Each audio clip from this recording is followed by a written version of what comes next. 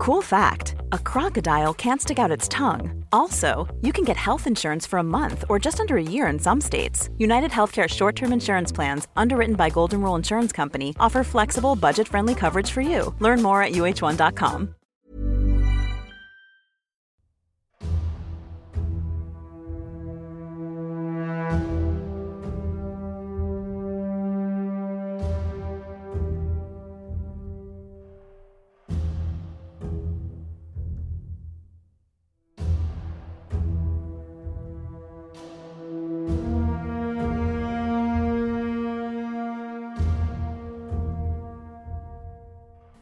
Hello and welcome to A History of Europe. This is the second part on a series of the First World War and its origins. This part is about the Russo-Japanese War and the Revolution of 1905.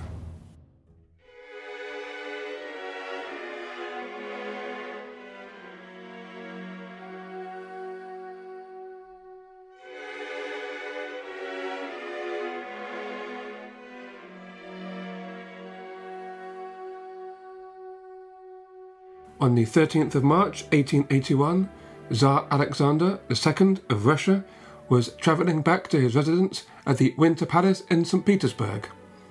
His closed two-seater carriage was drawn by a pair of horses, and he was accompanied by 6 mounted Cossacks and followed by 3 sleighs, carrying, among others, the chief of police. On his way back, Alexander decided to pay a brief visit to his cousin, the Grand Duchess Catherine. This decision gave enough time for a band of revolutionaries intent on assassinating the Tsar to take up position. As the Tsar travelled along a quay, one of the revolutionaries appeared and threw a bomb under the carriage.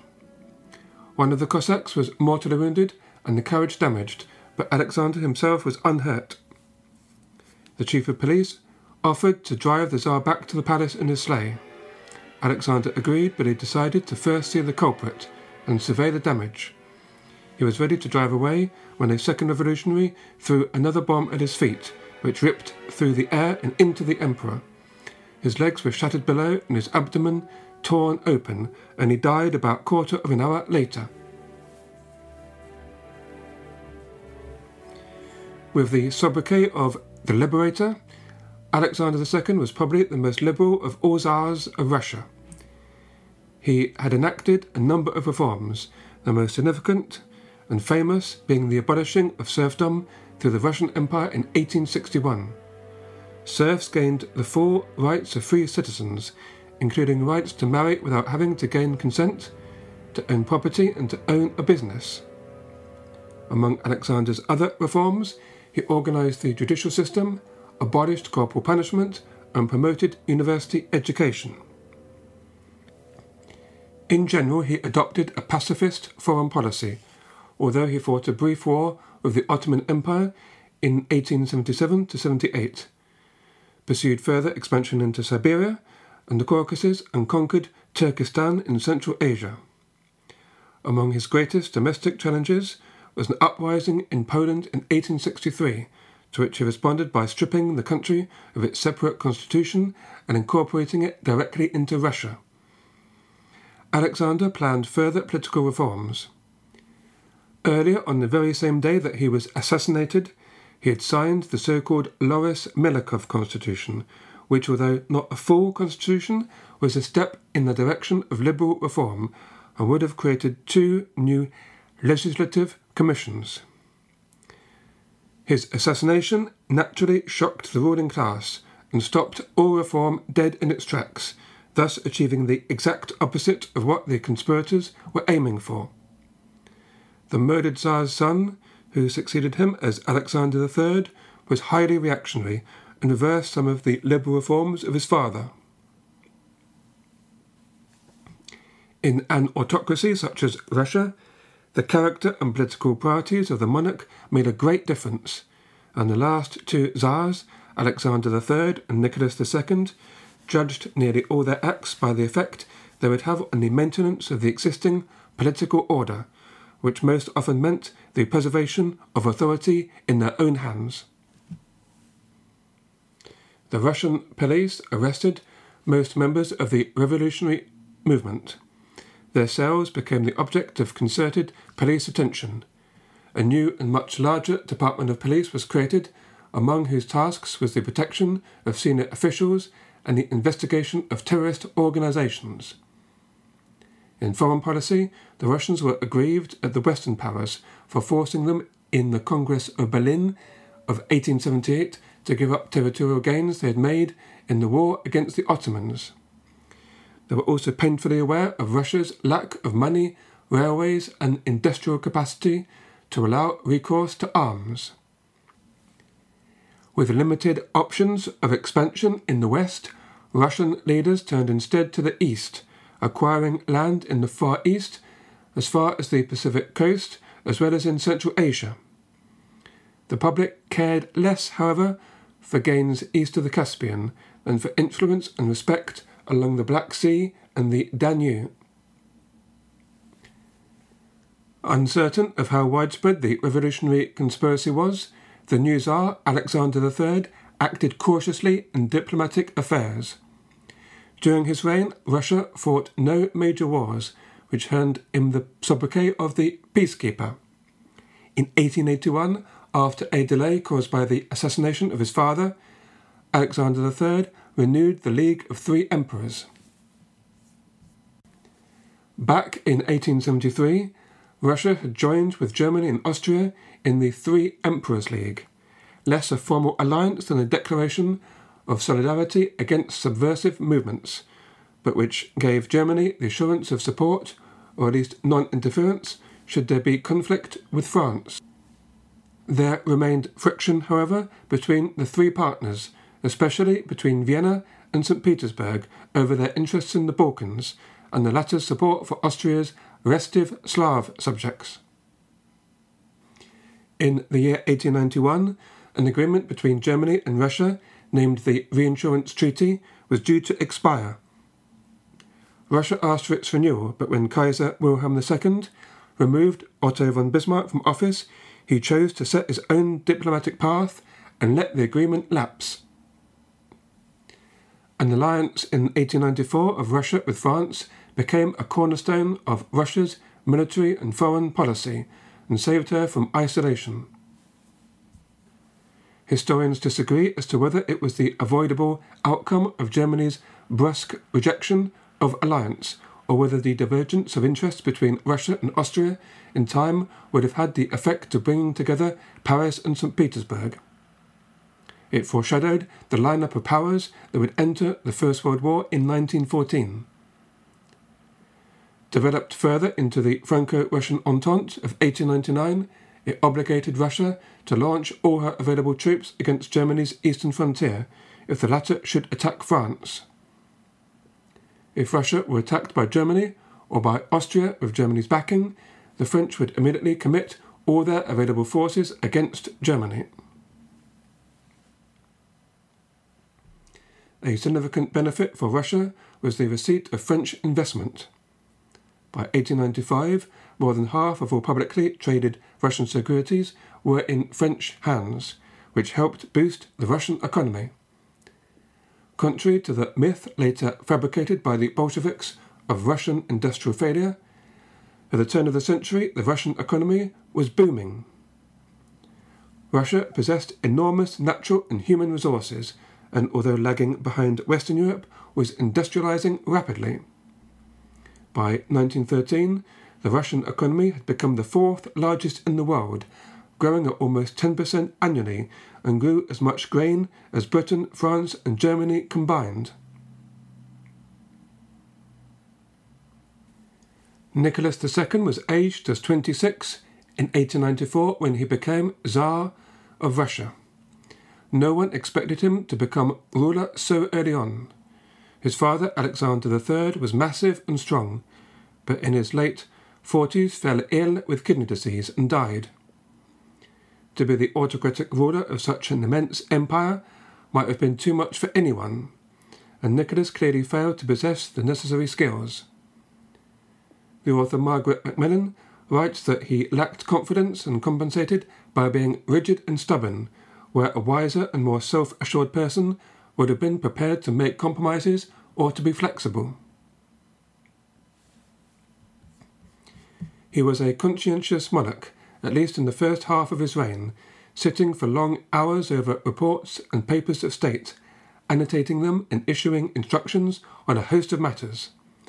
However, his attention was mostly paid to the minutiae of policy than larger matters of state, except at moments of crisis, which can be seen more as avoiding than properly tackling the issues of the day.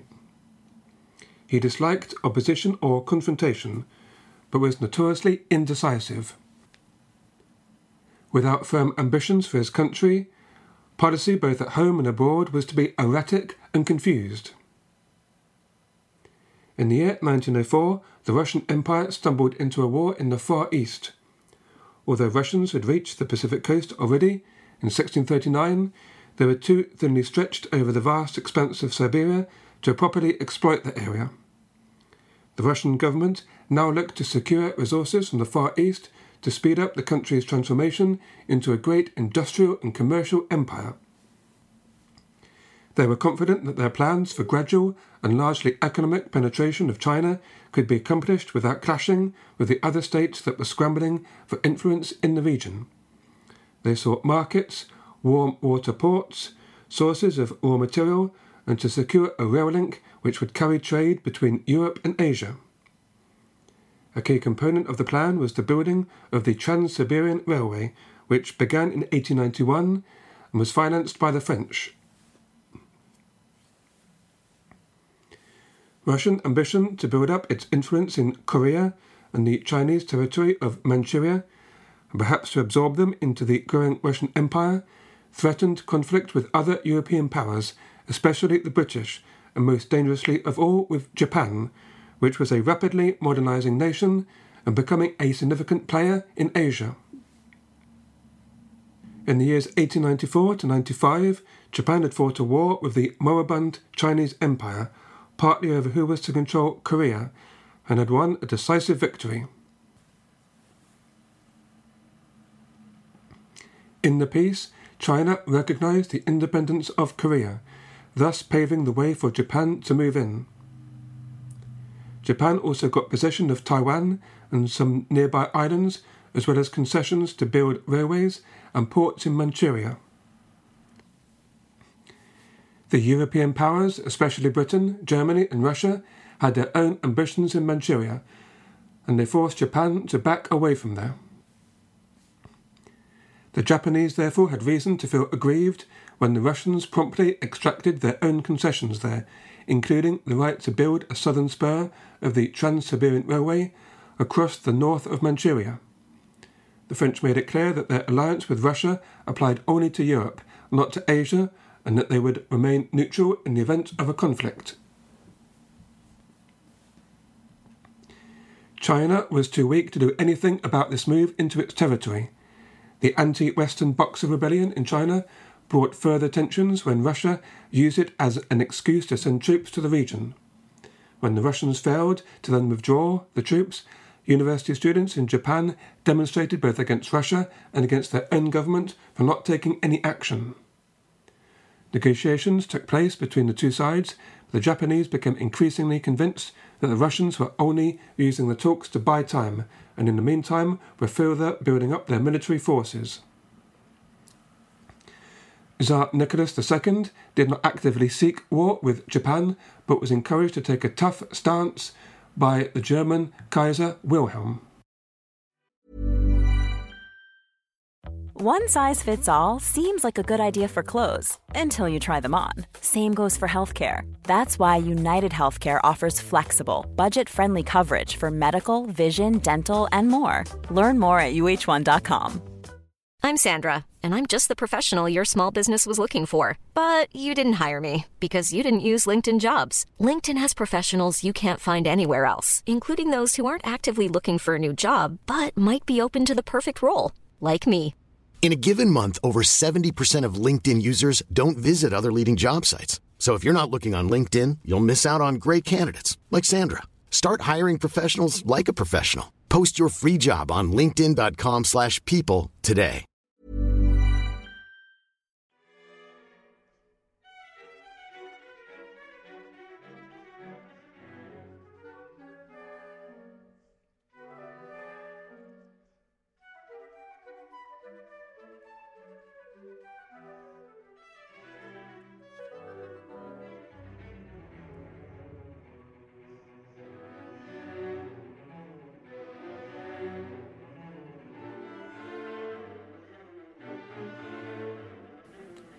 Japan issued a declaration of war on the 8th of February 1904.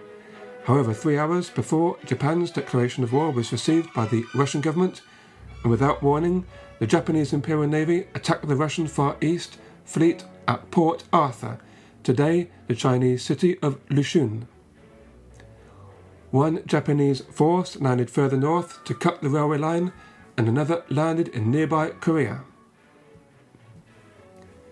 The folly of the Russians of provoking a war with the Japanese when their supplies and reinforcements were thousands of miles along the single track of the Trans-Siberian Railway rapidly became apparent. Russia suffered a string of defeats over the next 18 months. Their Far Eastern fleet was bottled up by the Japanese at Port Arthur, and attempts to break out by land or sea only led to heavy Russian losses. Port Arthur surrendered at the start of January 1905, and by then most of the Russian Pacific Fleet lay at the bottom of the sea. The Russians then sent over their Baltic Fleet, but they were forced to sail around Africa when the British refused to allow them to pass through the Suez Canal, and only reached the Sea of Japan in May 1905. When the Russian admiral learned of the fall of Port Arthur, he realized that the only hope was to reach the port of Vladivostok. There were 3 possible routes to take, with the shortest and most direct passing through the Shumima Strait between Korea and Japan. However, this was also the most dangerous route, as it passed between the Japanese home islands and the Japanese naval bases in Korea, so the Russians travelled at night to try and avoid discovery. Unfortunately for them, they were spotted by one of the Japanese armed merchant cruisers, and the Japanese combined fleet sailed out to attack. The Battle of the Tsushima Straits of the 27th and 28th of May 1905 was one of the most stunning naval victories in history. The Russian Baltic Fleet was annihilated and over 40,000 men drowned and even more captured. Japanese losses amounted to just 116 men and a few torpedo boats. News of Russia's defeat was met with shock in Europe. The first major military victory in the modern era of an Asian power over a European nation, Japan's international prestige soared while that of Russia plummeted. In the absence of Russian competition of the European nations distracted during World War I, combined with the Great Depression that followed, the Japanese military began efforts to dominate China and the rest of Asia. President Theodore Roosevelt of the United States, sympathetic to Japan but concerned for the American position in Asia, acted as mediator between the two sides, and in September the two sides signed the Treaty of Portsmouth. The Russians were spared from having to pay the indemnity which Japan had initially insisted upon, but they did have to yield rights and territories on which they had counted as sources of future wealth and greatness. Japan received the southern half of the Russian island of Sakhalin and the lease of the Liaotung Peninsula with its ports. Korea was declared to be independent and within the Japanese orbit. The Russians, with their control of northern Manchuria and Mongolia confirmed, turned their attention to Europe. For his mediation on the treaty, Roosevelt won the newly instituted Nobel Peace Prize. The reason for Russia's defeat is summarized by Hans Roger as, quote, lack of leadership and of tactical arms, poor training and battle communications, ignorance of the enemy and contempt for their capabilities, together with the enormous logistical problem of assembling and supplying an army over Trans-Siberia, end quote. To most Westerners, the Russian defeat was the result of a political backwardness in comparison with Japan, which enjoyed constitutional government. The result of the war was therefore seen as a vindication of Western values, which seemed to augur well for the progress of civilization and good governance across the world. For the Russian people, their country's humiliating defeat served to deepen and bring into sharp focus their unhappiness with their rulers and their own society. As the multiple deficiencies of the war effort became apparent, criticism grew, both of the government and also of the Tsar himself. In spite of heavy censorship and repression, demands grew for an end to autocracy, for representative government and for civil liberties. A small but fanatical minority had long since given up hope of reform and were instead committed to overthrowing the old order violently through acts of terrorism or armed insurrection. Also, industrial workers, their numbers growing quickly as Russia's industrialization charged ahead, showed an increasing militancy and willingness to go on strike. On the 22nd of January 1905, a giant procession of workers and their families converged on the Winter Palace, residence of Tsar Nicholas II. They brought with them a petition with 135,000 signatures asking for improved wages and living conditions. The authorities called out the army, which fired point blank into the crowd. By the end of the day, at least 100 people were killed and another 30,000 wounded. Bloody Sunday, as it came to be called, helped to set off a dress rehearsal for the Revolution of 1917, in which very nearly was the real thing. As news of the incident spread through Russia's towns and cities, the whole of the country was paralysed by strikes. Peasants attacked landowners' property, and there was a mutiny on the Potemkin, the flagship of the Black Sea Fleet. Across the Russian Empire, many nationalities saw a chance for freedom, and there were mass popular demonstrations against Russian rule from the Baltic provinces and Poland down to the Caucasus. Under huge pressure, Tsar Nicholas II issued a manifesto in October promising civil rights and a new parliament known as the Duma. The revolutionaries were not involved in the uprising in the beginning. Many of its leaders, including Lenin, were abroad in exile. Thanks to the disunity of the opposition, the Russian government and army managed to restore order by the summer of 1906. Nicholas did everything he could to limit the scale of the reforms, and in 1906 issued a new decree, whose first article referred to the supreme autocratic power of the Tsar. It laid down his right to make war, control the Orthodox Church, and to dissolve the Duma at a moment's notice. Constitutional government was further weakened by the Tsar's control over the appointment of ministers and the military budget. In the following years, Nicholas II did his best to undermine the constitution and to limit civil liberties.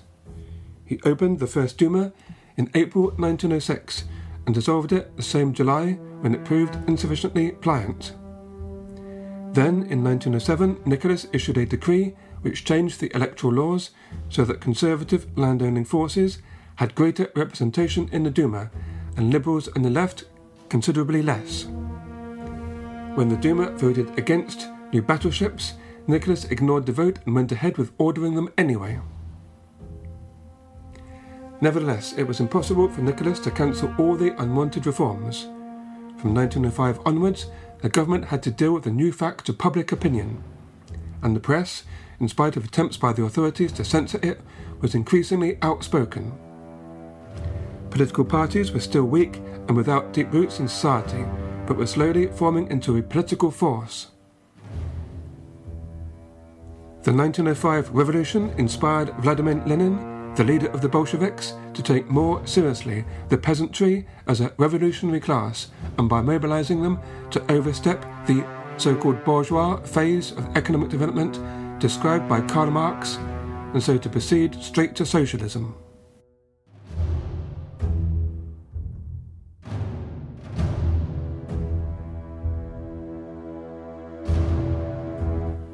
You've been listening to a History of Europe Key Battles podcast. If you like the show and would like to support it, please go to patreon.com/historyeurope. Thank you for all your support. Another great way of helping is by giving it a good review on iTunes or wherever you found the podcast.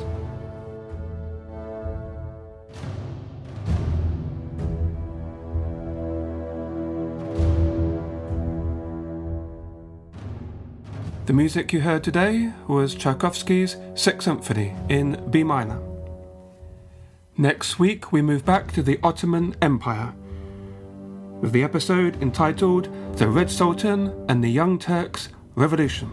I hope you can join me then. Until then, all the best and goodbye.